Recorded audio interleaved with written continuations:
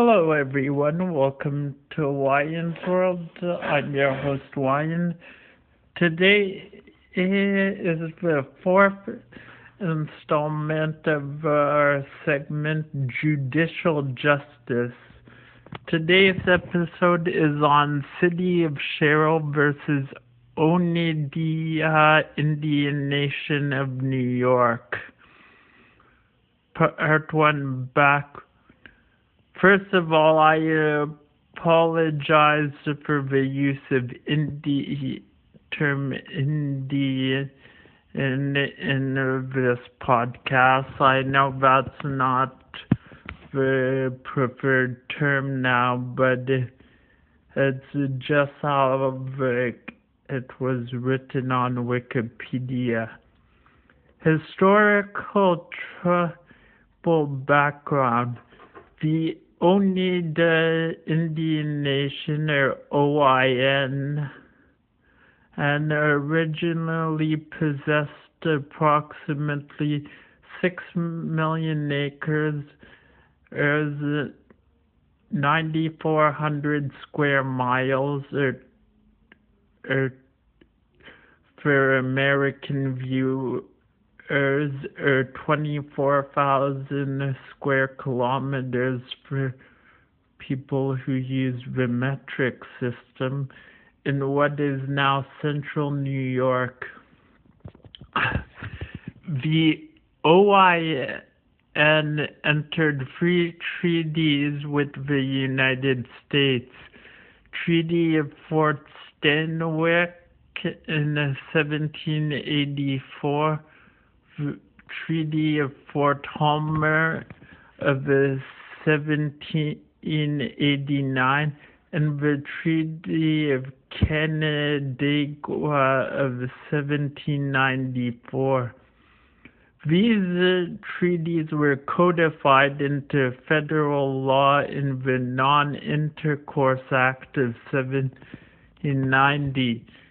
The act prohibited the transaction of any Indian territory without congressional consent and ratification.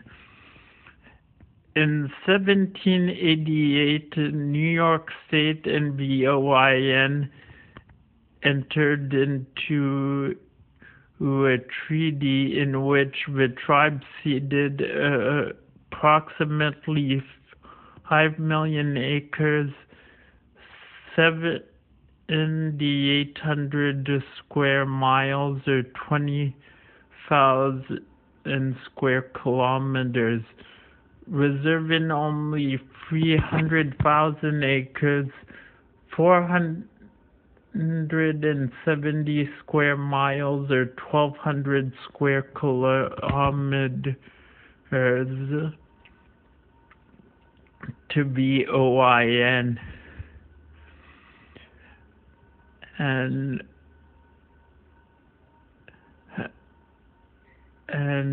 the OIN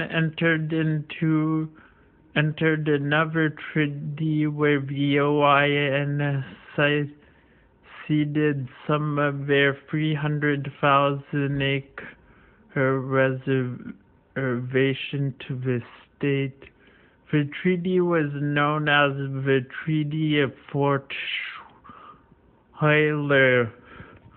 Over the next 200 years, the state continued to purchase OIN land without congressional consent or ratification. By 1920, only 32 acres, 0.05 square miles, or 0.13 square kilometer. The OIN was only 32 acres. These transactions forced the OIN to move to more western lands. Example, the Oneida Nation of Wisconsin, the Stockbridge Munsee, and the Brothertown Indians, who also from land they owned to New York to Wisconsin. In 1997 and 1998, the OIN purchased land on the open market that been part of their Aboriginal or reservation lands. The city of Sherrill sought to impose property taxes on the land. The OIN claimed because the land fell within its Aboriginal lands, it could exert its tribal sovereignty of the same, rendering the property tax exempt. The County of Madison filed a similar suit. Indian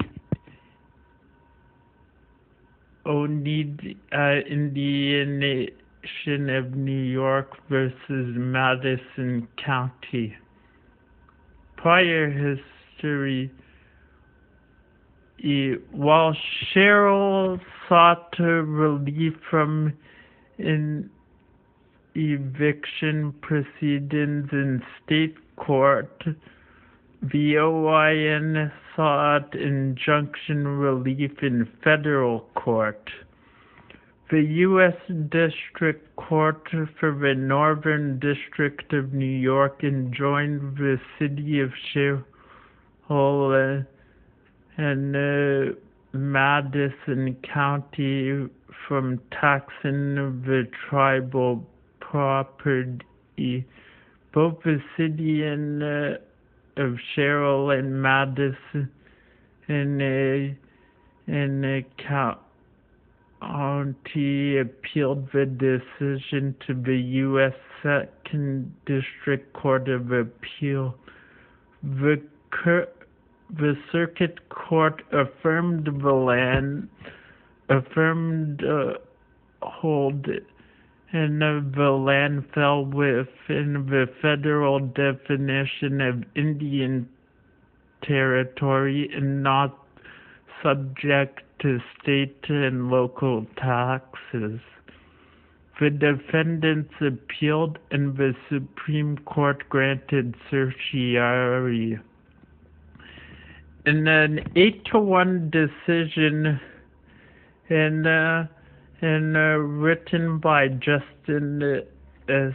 Ginsburg, the Supreme Court reversed and remanded the decision.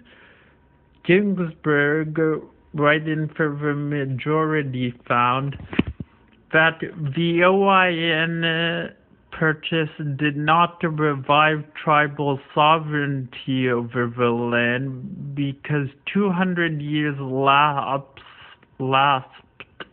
when it was not under OIN control. During this 200-year span, the land came under state, county, and local jurisdiction. This meant the lands were taxable for property tax.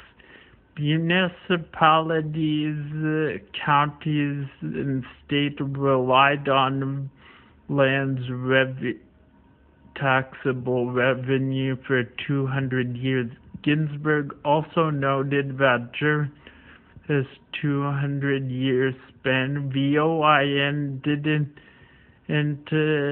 attempt to regain title or ownership over these lands till recently. Even then, only in small portions of the original 6 million acre reservation.